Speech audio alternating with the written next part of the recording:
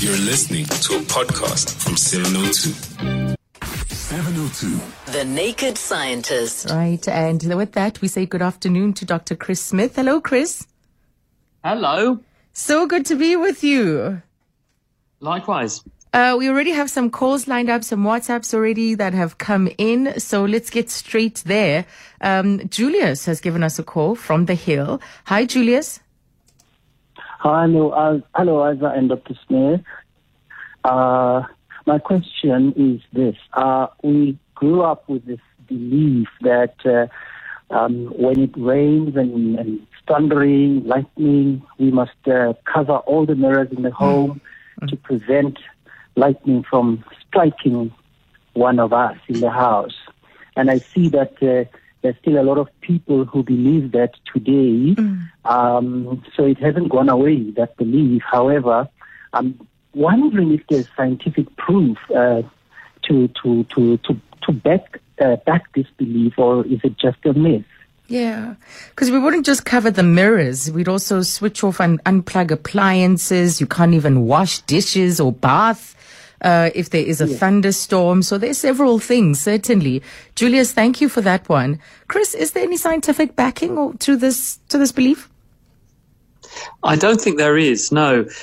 When we get lightning storms, lightning is a thread of ionized air which acts as the air equivalent of an electrical cable. Because when you have a really strong electric field, which is what you've got between the bottom of the storm cloud and the ground, the bottom of the cloud being very, very negative, and the Earth therefore becoming very, very positive because of that electric field, the intensity of the field is sufficient to pull the electrons away from the atoms and molecules which make up the gas in the atmosphere. And this creates a conductive conduit, which is only roughly the size of a coin. And down that will flow tens of thousands of amps of current at millions of volts over a fraction of a second. And this heats the air as it flows down to stupendously high temperatures, probably 5 or 6 times the surface temperature of the sun, like 30,000 degrees. Yeah. And that causes the bright light that you see, because it excites the gas to such an extent you can see that bright light. But this is going to happen where the electric field between the ground and the bottom of the cloud is at its most intense and most concentrated. So that means high points, which are good conductors that deform the electric field, which is why tall buildings, it's why metal things sticking up in the air and lightning conductors do this. But mirrors merely reflect light, and they are not going to deform the electric field in the way that, say, a flagpole would. So they are not a risk factor for getting hit by lightning. And what about doing dishes, or just being busy with something, water coming in via taps? Well, this is slightly harder for me to dismiss because, of course, water and other pipes and other appliances in your house are earthed. And if lightning struck the ground near you, then it would raise the potential of the ground, in other words, the voltage of the ground, including all the earthed things near you. So if you were holding on to something which was earthed, then you would also raise your voltage temporarily. But that current would flow only for a small amount of time and would dissipate quite rapidly. So not quite as easy to dismiss. There is the possibility of that ground potential coming up doing damage. And in fact, this does cause damage to people's computer equipment, for example. If you get a big surge through the earth of a set of devices, it can blow up computers. And that's why people put surge protectors into their circuitry, because it stops those sorts of surges, either along the earth or induced currents in the mains cables. But hopefully you're sufficiently well earthed to dissipate the current anyway if you're doing your dishes. So I don't really think that's a major risk factor. Okay. Thank you for that. Great question, Julius. Next we go to Keith, who's called from Athol. Hi, Keith. Hi, Zen and Dr. Chris. Hi. I've got 2 questions regarding COVID. The first regards the accuracy and value of antibody test results. So is there a gold standard test, or is it just one standard test? And assuming I take this test, can the results predict the probability of contracting the virus? Also, is there a difference in the quality of antibodies produced by a person who contracts COVID versus those produced by the vaccines? The second question relates to booster shots. Assuming I don't have comorbidities and I'm not a healthcare worker or frontline worker, on what basis do I determine if I need a booster shot? Mm-hmm. Is it simply don't take the chance, just get a booster every 6 to 8 months or whatever, for example? Or is there some other metric that they use to determine it? Thanks. I'll listen on the radio. Thanks a lot, Keith. I took down about 4, in fact. Okay. Chris, which do you want to start with? The antibody test is their gold standard? He started off saying, we're going to have one question, and then said, my second question is having asked about 3. So, Keith, you know how to sneak in the additional question, so very well done. Right, antibodies. Antibodies are sticky molecules that are made in the blood in response to infections, for real, or vaccines. They look like the letter Y, and where the arms of the letter Y are, those are the sticky bits. And antibodies will be made against a whole raft an infection. But when you have a vaccine, they will be made against bits of the vaccine.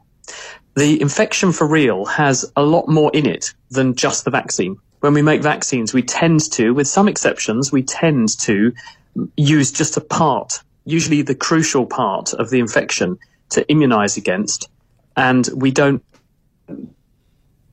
the thing.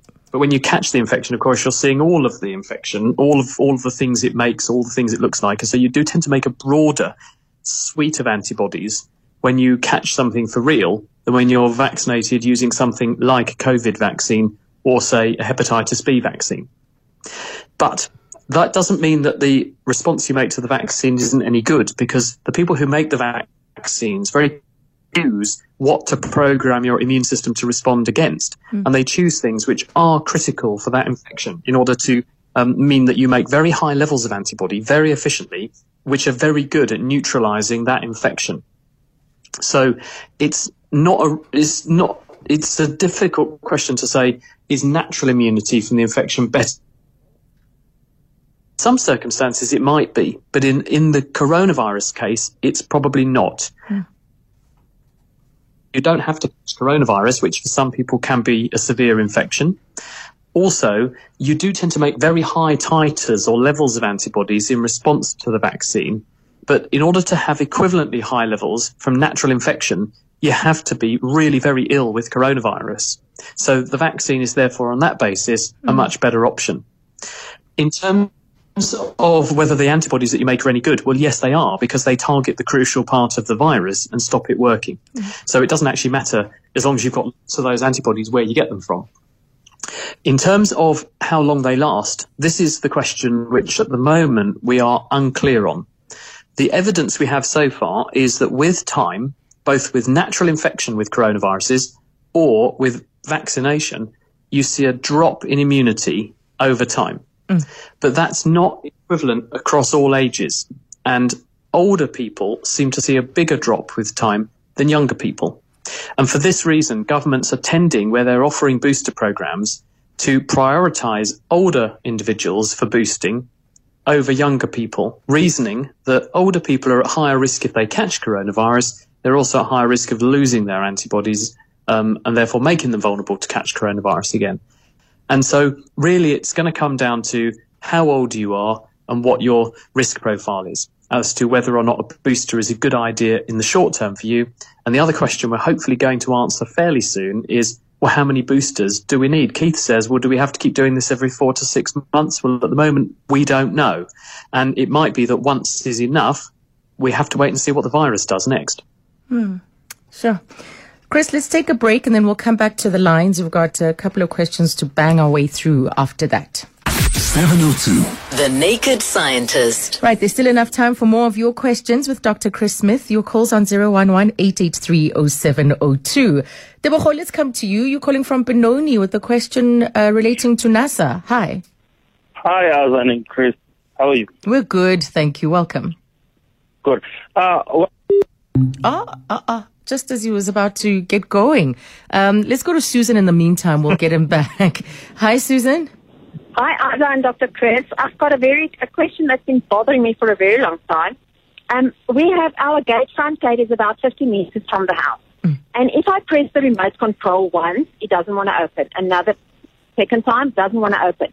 And then I put it against my head. just above my ear, and then it opens if I press it. Why is it that the remote control works better when you put it against your head? That's what I want to know. And you haven't approached the gate at all, Susan. You're still standing in at the same distance. Same place. I stand in the same spot. Yeah. And it happens so often. If I press the remote, the gate doesn't want to open. The moment I put it against my head at my temple, the gate opens. And I want to know why is it like that. It's not third time or fourth time lucky. It's just, it happens like that. You witness it all the time. Okay, Susan. Thank you. Thank you for the question. And it is something that's quite common, that's quite prevalent in South Africa, whether it's a belief or whether it's true. Chris, your thoughts? Well, we hear people talk about this quite a bit, actually. And what they tend to say is, well, perhaps you're turning yourself into part of the antenna for the device. So in other words, you're helping it by becoming part of the broadcast system that's sending the signal. But this sounds iffy to me. And I think it's more likely that when people hold the device, they hold it where it's natural to hold it, which is at roughly waist to tummy height. But when you then put it on your forehead, you're elevating the height of the sender. Usually you don't hold it above your head and click it. You hold it where it's natural to hold it. So by putting it on your forehead, you're automatically elevating it, putting it to a greater height. This has a high likelihood of bringing it above other things that might block the signal, like metal countertops, metal window frames, or give it a closer line of sight between the device you're holding and the receiver on the gatepost. And I think that's the more likely explanation. It's the line of sight and a weak signal that's just about clinging on. It gives it just enough to make the extra jump, whereas when it's down at waist height, it doesn't work. Okay, thanks for that question. Let's go back to Tebogo. Hopefully the line will hold up for him to complete his question. Hi, Tebogo. Hi, hello, yeah. I'm hoping so. When I go deep into rural places, I tend to lose connection, especially internet connection. But the question that I have, how does NASA maintain connection between, let's say, planet Earth and Mars, especially with the quality of pictures that we continuously get from the spacecraft that they send there? Don't they lose connection? Like, over vast distances, how do they maintain proper connection between these two different planets? Okay, whether it's Mars or the International Space Station, how are we able to relay communication over those distances?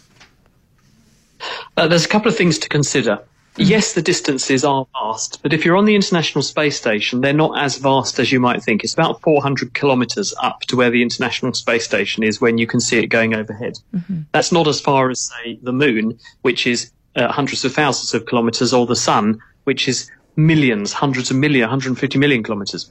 Mars, millions of kilometres away. And the difference between things which are on the ground surface and kilometres away and up in space is there's nothing in the way. So when you're on the ground, you've got buildings, you've got cars, you've got other people, you've got other devices, and so you've got very much a crowded electromagnetic spectrum. And this is going to create interference, and your signals have a much harder time fighting their way through to see the base station and exchange data with your phone. You've also got reflections coming off of all the buildings and the metal, and those reflections, like electronic echoes, will interfere with your signal. All these things are not a problem in space because there's nothing to get in the way. So, yes, it's a long way, but there's much less to get in the way. And also, they use particular regimes of microwaves, which are carefully chosen to make sure they can carry a very high bandwidth of data, and they beam them directionally. So there'll be a transmitter on the craft, there'll be a dish which is tracking that beam of signal coming down from space, and because they're pointing a dish at it, they're collecting from a big area, focusing it to one point, and then receiving the signal. So it's a combination of nothing getting in the way, good choice of a particular wavelength to use, and then using a very directional beam of microwave transmissions between the ground and space, which you collect with nice big dishes to make sure that you don't have any signals going adrift, none of which applies to you, I hope, with a mobile phone, because otherwise you're going to look a bit weird walking around with a satellite dish on your back through the streets of Johannesburg. All right. Okay. Thank you for all the questions to everyone who called in. I'm so always curious about the things that fascinate us in the science world. And thank you to you, Chris. Pleasure. Thank you to you for drumming up these wonderful questions. My pleasure. Till next week, Monday. That's our segment with the Naked Scientist.